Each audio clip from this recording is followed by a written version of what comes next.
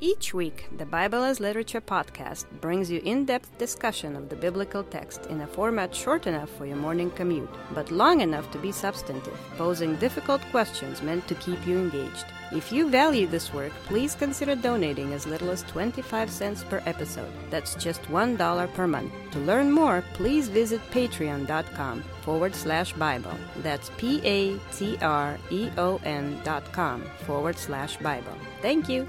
Hi, this is Father Mark Boulos with the Bible as Literature podcast.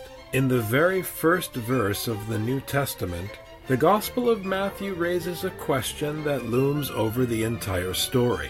Whose son is Jesus, and what kind of Messiah will he be? How does Jesus relate to David? Why the mention of Abraham? Will the reign of Jesus prove to be different than the reign of David? How does the genealogy of Jesus differ from other genealogies in the Old Testament? Richard and I begin our discussion of the Gospel of Matthew with a review of Matthew chapter 1, verse 1. You're listening to the Bible as Literature.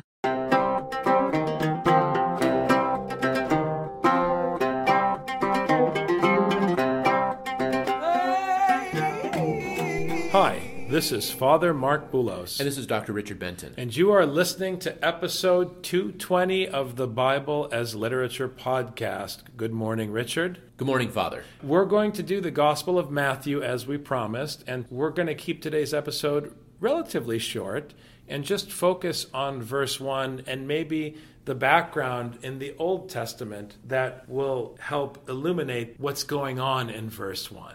You have some critical characters already mentioned in the outset of the story. You have, obviously, Jesus, who is the main character in the Gospel of Matthew, or so we presume. You have David, who was the shepherd, become king in the Old Testament, and that story unpacks, in some ways, a very difficult and tension-filled context for the beginning of Matthew. And finally, you have the mention of Abraham, and the point about sonship, both with respect to David and with respect to Abraham. When we're reading the Bible as literature, on the one hand, you and I read different texts, and it's always important to see how those texts inform this. Of course, we can't talk about the son of David if we're not going to look earlier on at the texts about David or about Abraham or anything like that. At the same time, we always have to be cautious that we don't make a verse say something it's not saying, that we're bringing in texts that are relevant that allow us to understand a text correctly.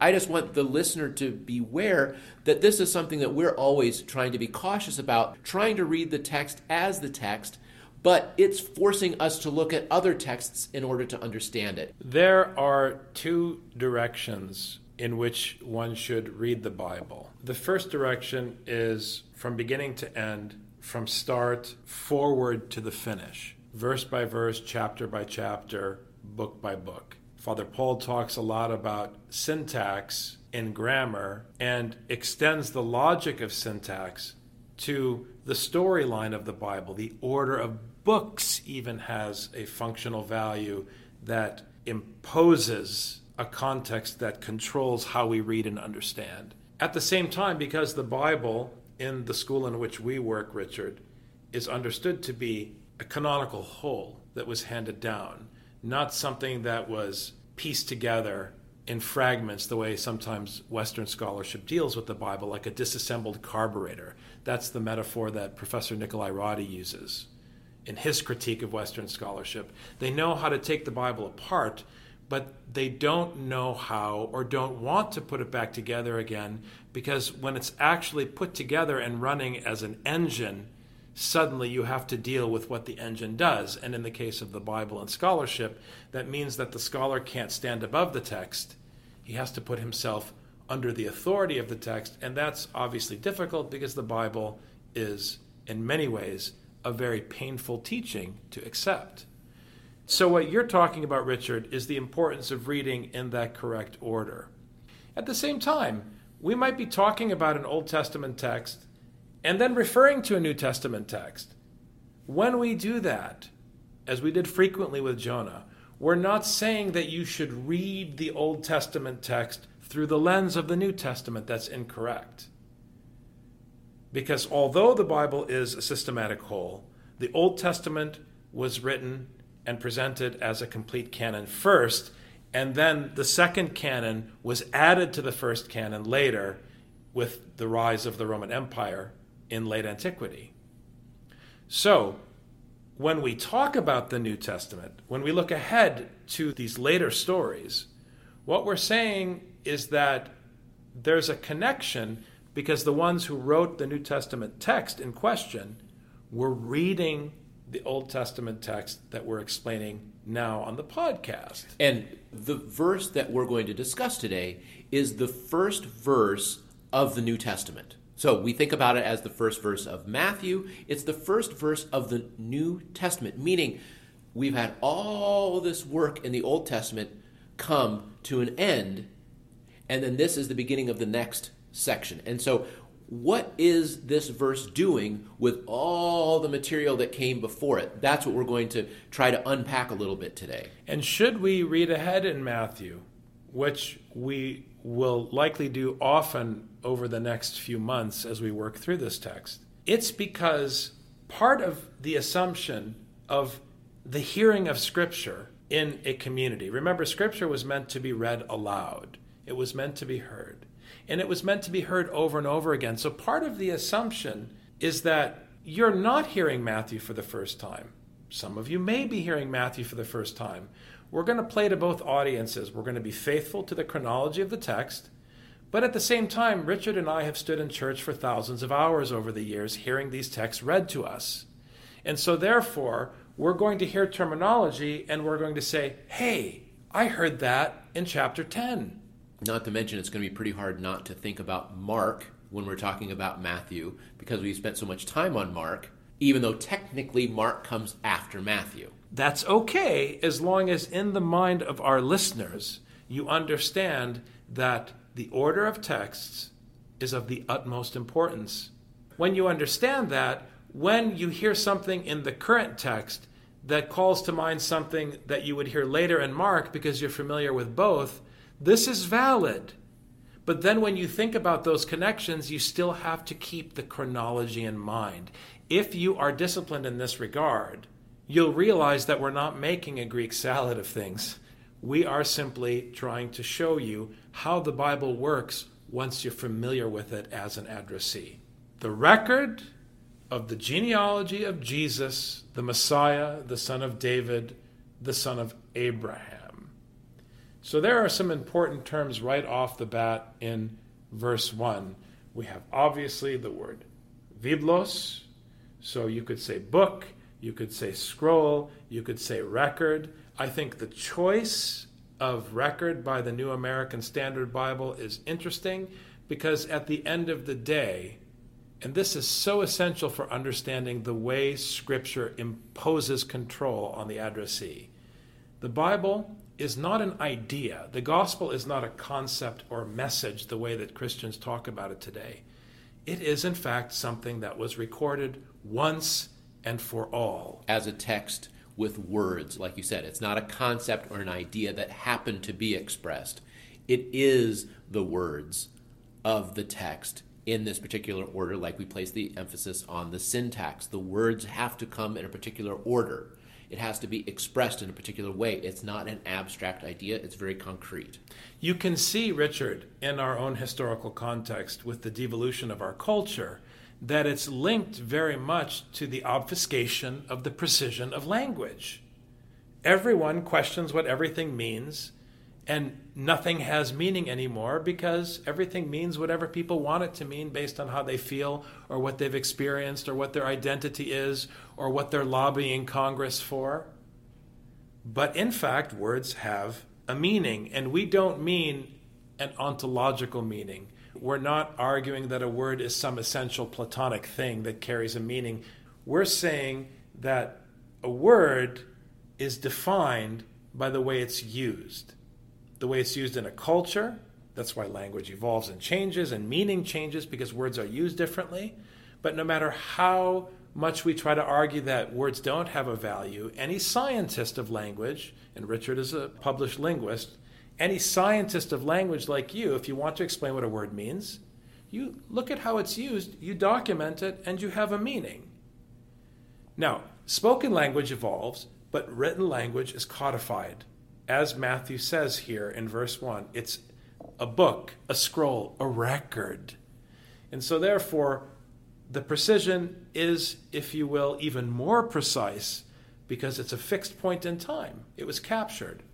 So if you want to understand what the word biblos means, not in general, but in Matthew, you have to understand the significance of the word book or scroll, or the importance of recording a text within the biblical narrative. The genealogy of Jesus is the second piece of the verse. Now here, I think it's important to consider the background of Genesis. We did a podcast recently with Father Paul on Genesis 1 through 11, and he spent a lot of time talking about the word genesios and how often it's mistranslated.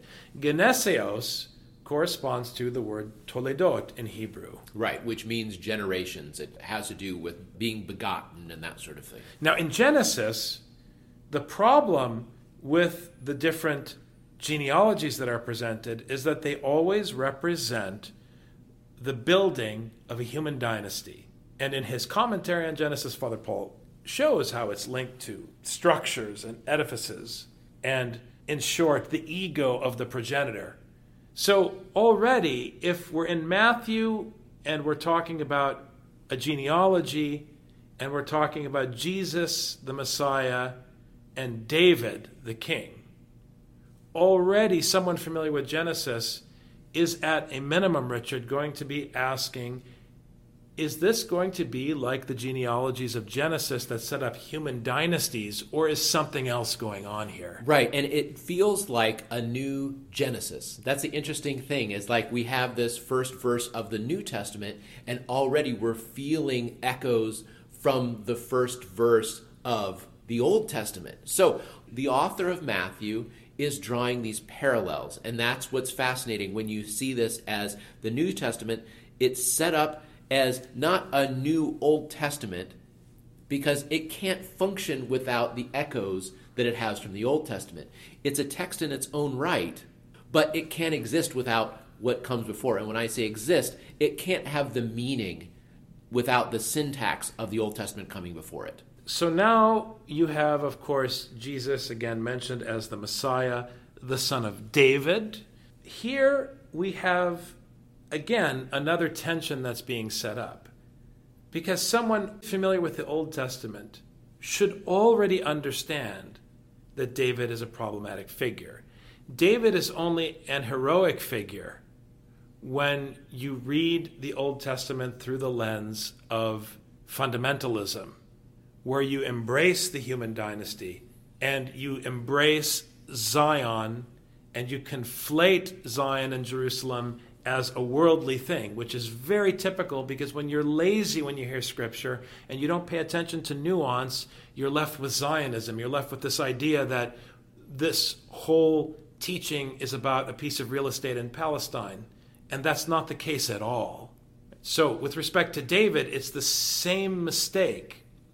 There's an eschatological David who's hinted at in the wisdom literature, but then there's David, the one who disappointed God by forsaking his responsibility as a shepherd in order to seek the throne of a king. I mean, we have David in two kind of personas over the course of the narratives. We have the young shepherd David without a sword, who is victorious by the hand of God. And we have the abusive adulterer David living in a palace with an army who is acting in spite of God. And so David is always this ambiguous character, and when he comes up as this eschatological character, there's always this kind of tension. Which kind of David do we want? Because we've got both.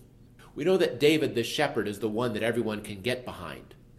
But so much of the story is about him acting incorrectly and beginning the end of the United Kingdom, which finally ends after Solomon, because of his abusiveness once he gains power and a sword. So which eschatological David are we going to have? We really hope we have the first one.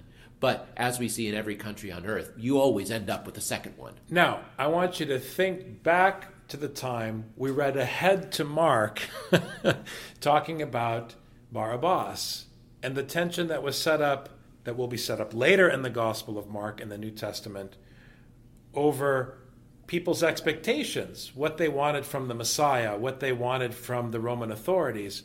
What they wanted was David the king. The sword David. The sword David. So that tension that we find later in Mark is already established in verse 1 of Matthew.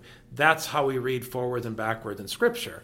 But again, without Mark, someone familiar with the Old Testament would already know that this is an interesting question. What kind of Messiah is Jesus going to be? And Matthew's implication is that he's going to be the Messiah who fulfills the promise to Abraham, that Abraham's seed, that his household would fill the earth, and that he would have children as numberless as the stars of the heavens. Now remember, though, that this promise, is it really about the progeny of Abraham? Is this a genealogy that's really about the dynasty of David? Which seed is it that produces Jesus? That's another question that's raised here already in verse 1. Abraham had many children, and those children had many children. We always think Abraham, Isaac, Jacob. We forget about Isaac's brothers. We forget about Jacob's brothers. You know, it's as if Judah is the only one left, even though he had 11 brothers, or 12 brothers. This is where we narrow down too quickly.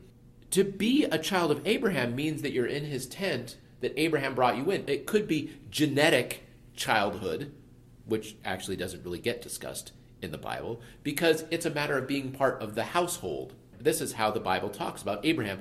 When Abraham circumcised his children, they were the children of his slaves too. Everyone who lived in his tent.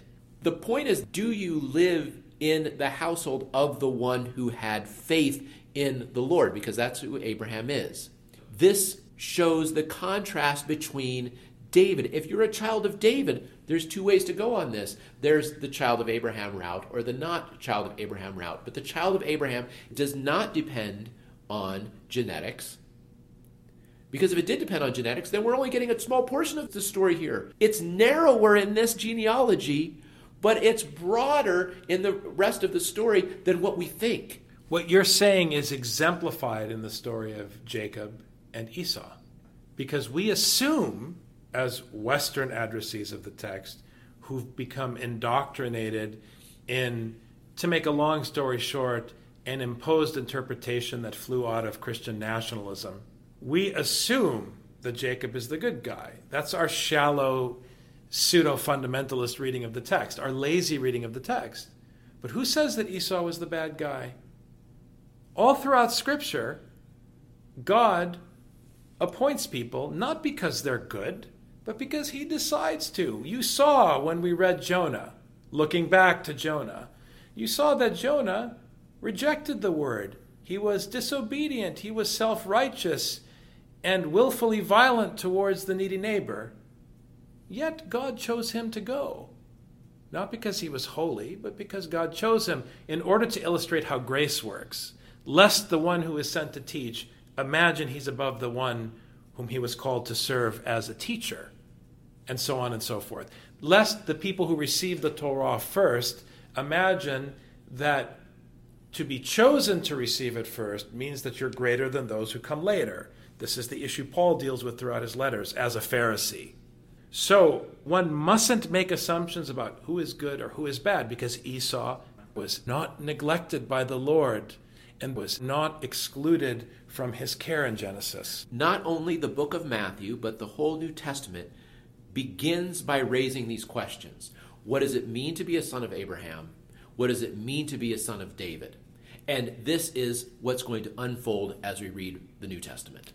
I wrote about this in my book, Richard, about how as a child, I heard this genealogy for the first time. I mean, really heard it when I was 11 or 12 years old as an altar boy carrying a candle for the reading of the gospel. I don't remember the sermon. I do remember how the adults in the community would often lament, why do we have to hear this really boring reading with a bunch of names that nobody cares about leading up to one of the most exciting holidays of the year? Why can't we read about the birth of Jesus the Sunday before Nativity? And I, heard those critiques and put them on the shelf in the back of my mind to be dismissed later in life, and listened to the story, and things struck me about the genealogy even as a preteen. Simply by hearing the text, I was ignorant of the languages, I was ignorant of the historical context. I had some sense of the historical context because my father, may he rest in peace, was a very traditional Coptic Egyptian and was very careful about customs and propriety and honor and decency, and was a very kind and fatherly and at the same time authoritarian parent. And just that aspect of his behavior, which is taken from the cultural milieu of the Bible, shed light for me on the meaning of this presumably very boring genealogy. So we'll talk more about that as we progress, but I really want to stress to everyone that people usually treat this as the boring historical record of Matthew, but without the genealogy in the beginning of Matthew, the rest of the story will not unfold correctly for you. Thanks very much, Dr. Benton. Thank you, Father.